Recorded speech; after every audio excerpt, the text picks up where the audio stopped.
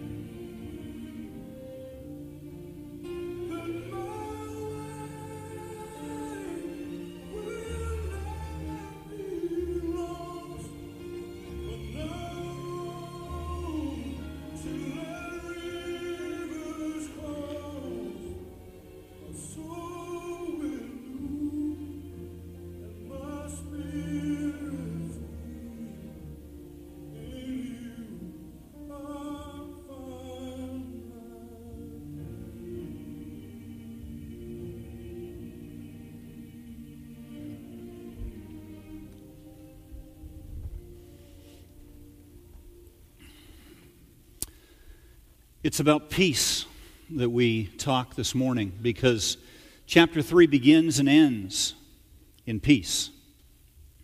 Between chapter 2 and 3, there's a shift that takes place. The shift is one that's profoundly important to every Christian. It's a shift between receiving grace and finding rest. It's a shift that has to take place in every Christian's life if you're going to mature as a Christian. If you're not going to be stuck spiritually and become a pygmy. If you want to grow, there's got to be that shift from receiving grace to finding rest. Because every one of us is just like Ruth. Every one of us here who is a Gentile is a stranger to the covenant of God. We could ask Jesus the same question Ruth asked Boaz. Why have I found favor in your eyes? Why have you taken notice of me? I'm a foreigner. It's the same kind of question that Mary asked the angel. Why have I found favor in your eyes? Why do I deserve such favor? And the answer is, there's no reason at all. It's the biggest stumbling block of the gospel of Jesus Christ. You know what that stumbling block is? It's this, that we believe in our heart of hearts that we must deserve or we must earn what God gives to us. But you can't earn it. You don't deserve it. Because if you earned it or deserved it, it wouldn't be grace. Grace, by definition, divine grace, is an unmerited gift of God's favor. So at the end of chapter 2, we have Naomi and Ruth receiving from Boaz a remarkable degree of grace. I mean, Boaz is crazy generous with them. But that's not the end of the story. If God in His wisdom had ended the story there, we would understand that all there is to saving faith is receiving the gift of grace. But there's so much more than simply receiving grace. The rest of the story is a quest for rest. 28 years ago, Catherine Marshall died in Washington, D.C. You may remember she was the wife of Peter Marshall.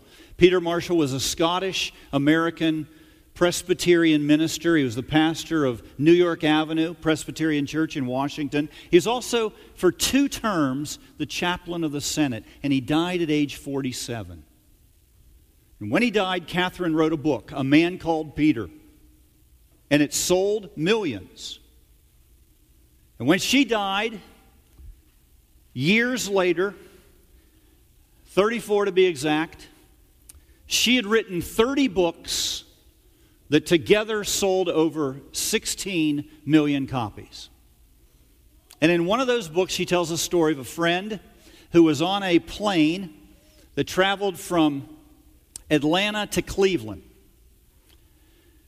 The woman says as she got on the plane and she sat down in her seat, she was close to the window on the right side of the aircraft, and she looked outside and she was stunned because the sun was setting. And as she looked, she noticed the hues, the colors of orange and yellow. They bathed the side of the plane. They bathed the whole tarmac. You've seen a sunset like that, haven't you? One that is brilliant.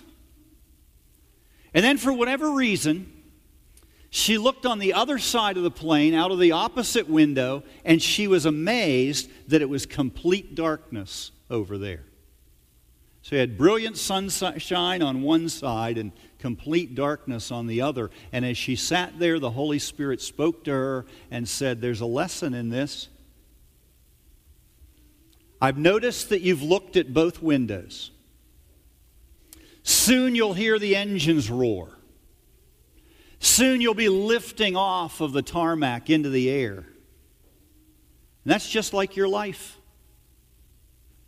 There will be bright and happy times, and there will be times of dark shadow.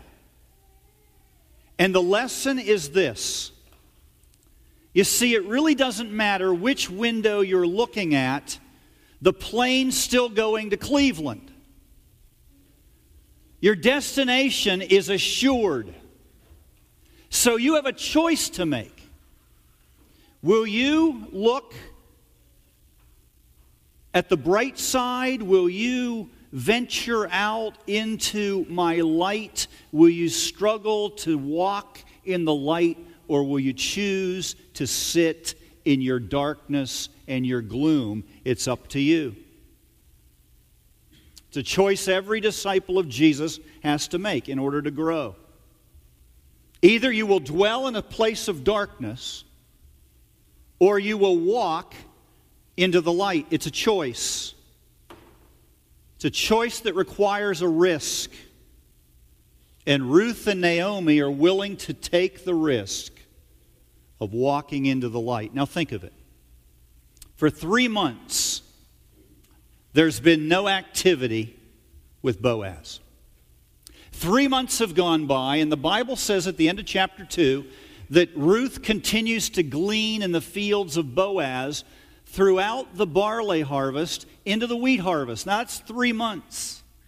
From early spring to early summer. There's been nothing but silence in the story.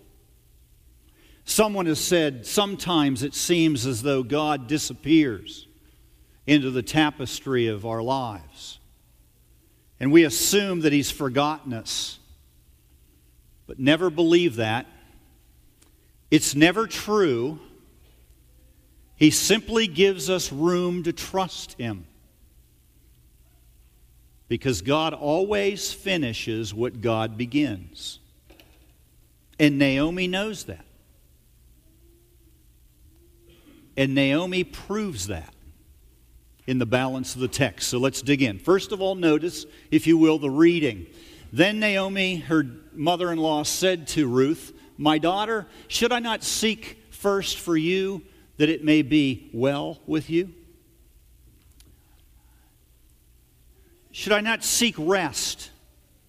Should I not seek security for you?" So get this. 3 months have gone by. Naomi comes to Ruth and says, "You know, I'm determined to find you rest." Now, the word she uses in Hebrew is an interesting word. It's used only a few places. The word in Hebrew is manoach, and it literally means to find a place of rest, to find a settled spot, to find a home. Now, Naomi knows the history of Israel. She knows in the book of Exodus that God had called a people out of Egypt. He had delivered them out of Egypt to go to a promised land. Deuteronomy, they're on the way to the promised land. God gives them specific instructions of how and what they're to do when they get into the promised land. The book of Joshua is the story of how they enter the promised land. It's a land that's been promised, and yet they must risk, they must face challenges, they must grow, they must conquer, they must fight for this land that's been promised. And the book of Judges shows us how they fail to do it. So God makes them a promise. He brings them into the promised land. He said, "It's yours. Now go take it." And instead of following obediently, they follow their own lead. And that's something Naomi knows a lot about because that's what her husband did. First chapter, famine in the land. They're in the land of promise. What's he do? Let's get out of here. Let's save our skins. Going to the land of Moab. Elimelech does what's right in his own eyes, and he has a lot of company because that's the book of Judges. It's all about that. Making wrong choices. Choosing to walk in darkness rather than the light. And so the Bible says she comes back to the land of Canaan. Her husband and 2 sons are dead. One of her daughters-in-law choose to stay in Moab, which was Naomi's offer. But one whose name means a sensitive friend, Ruth, comes back with her. And then after 3 months, she says to this same woman, "Isn't it my duty to find you rest?" Now she knows what the law of Israel says. In Leviticus chapter 25, the Bible says plainly that if you are a widow and you have no heir, a relative could marry you and produce an heir. And yet the problem here is that not only is Naomi's husband dead, Ruth's husband's dead, and Ruth's husband's brother is dead. And so who will do this? There has to be another relative. And Naomi also knows that if she finds a redeemer who's willing to buy back the land of Elimelech that was sold by Naomi because of her poverty, that would not ensure that Ruth would be able to live in that land forever. Because as soon as Naomi would die, that land would revert to another. And so she also knows what Deuteronomy 25 says. And that is that an heir can be produced through a relative as well.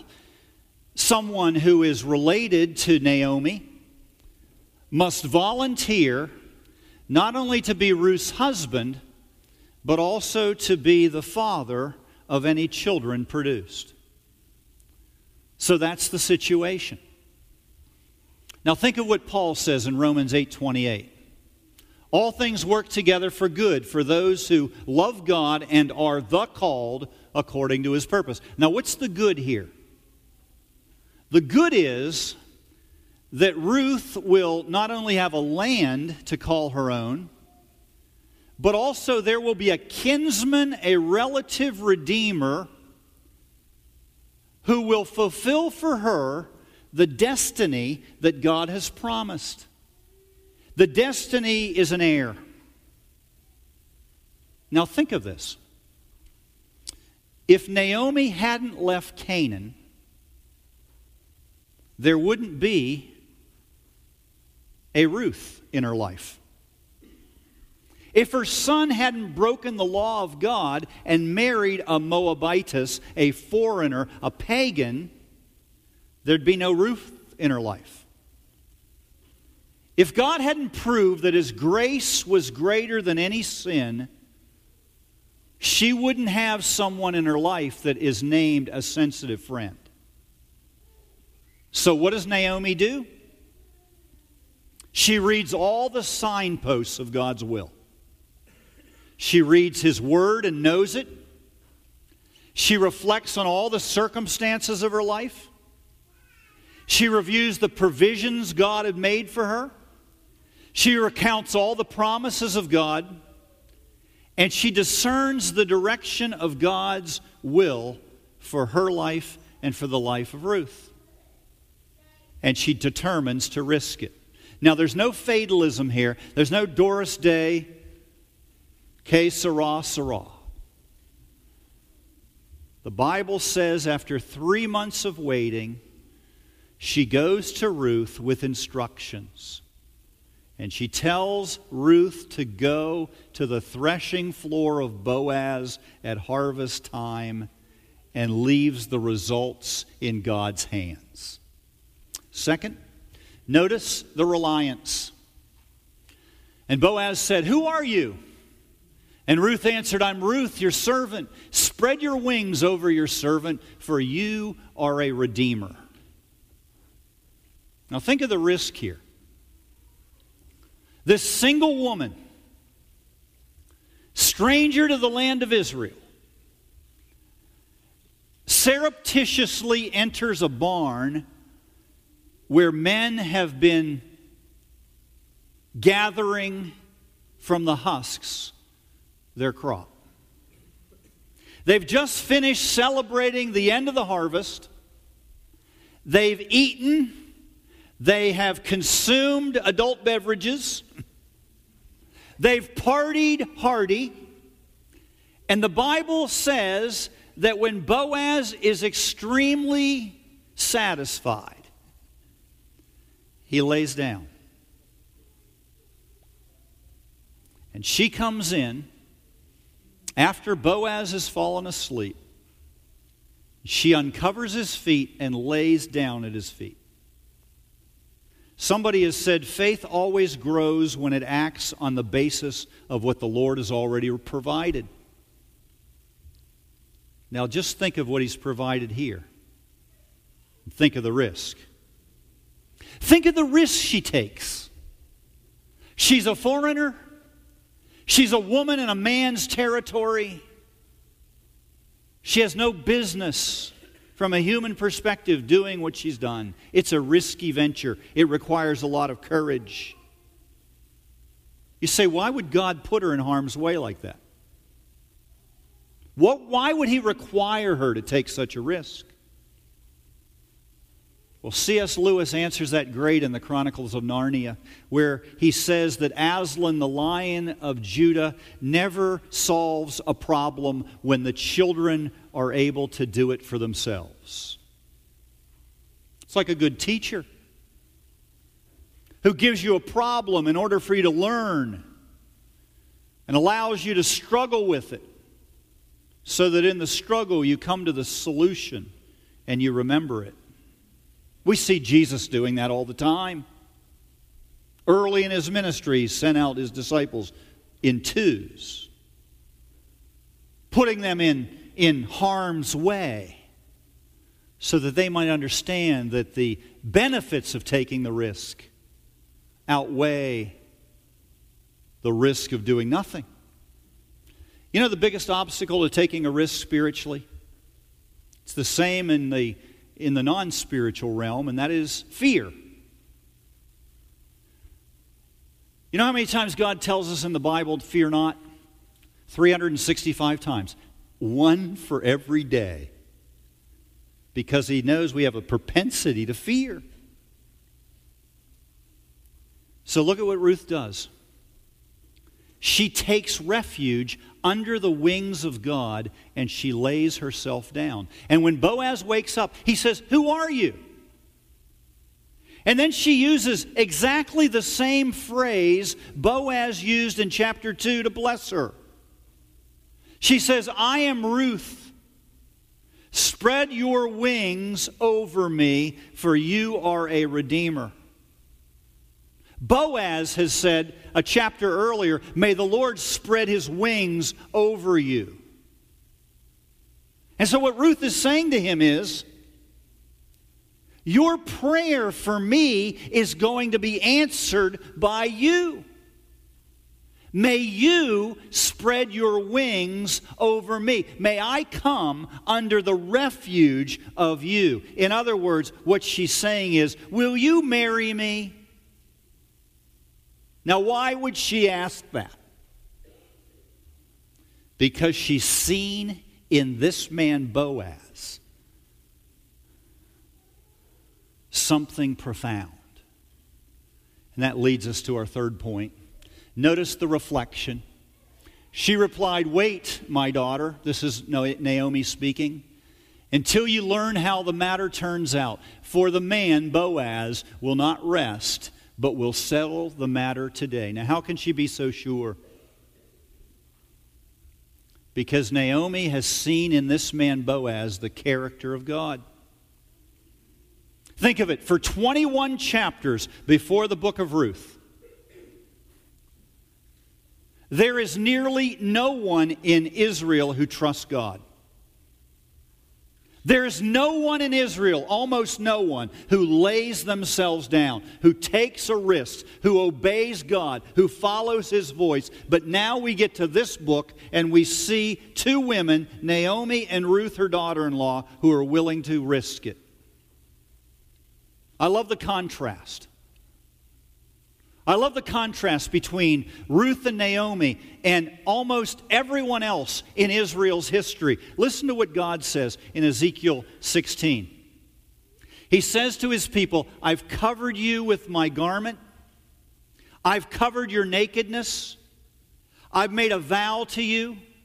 I've bathed you with water and anointed you with oil, and you have played the whore. You've run away from me.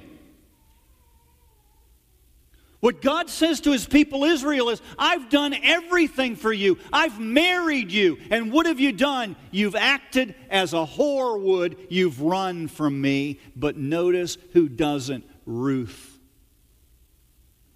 She risks her life. She's willing to lay herself down. She's willing to come into a barn full of men who are drunk. And she's willing to lay her life down at the feet of this Redeemer and trust that he will do his work. Now let me ask you something. Why would she do that? Why would she be willing to take that kind of risk? The answer's clear in the text. The answer's clear in the book. Because she's seen in this man Boaz the character of God. She has found something more spectacular in him than the most vivid, spectacular sunset. She finds in him 4 qualities. You say, oh no, 4. Not 4 more points, please. No, just 4 words. 4 words that you find not only in this book of the Bible, but every book of the Bible describing God. You find hesed, used over 1,000 times, steadfast love, kindness, faithfulness, generosity, and a promised future. She's found those 4 things in this man Boaz, and those are the 4 qualities you see in God all the way through both Testaments. Steadfast love, faithfulness, generosity, and the promise of a future. You see, without risk, there is no growth. We know that in the physical realm. It's true in the spiritual realm. Without taking a risk, there is never any healing from your brokenness. What's the greatest risk you can take in your brokenness? Admitting it. Without risk, there's no trust. Without trust, there's no hope.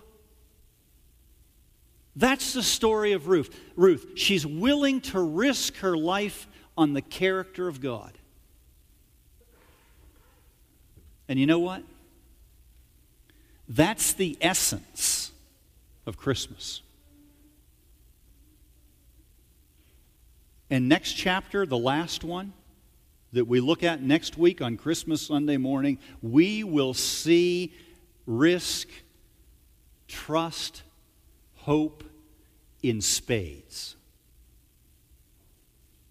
Of all the texts of Scripture, none is better suited to Christmas morning than Ruth chapter 4. But until then, think about all that the Lord teaches us in chapter 3. Amen.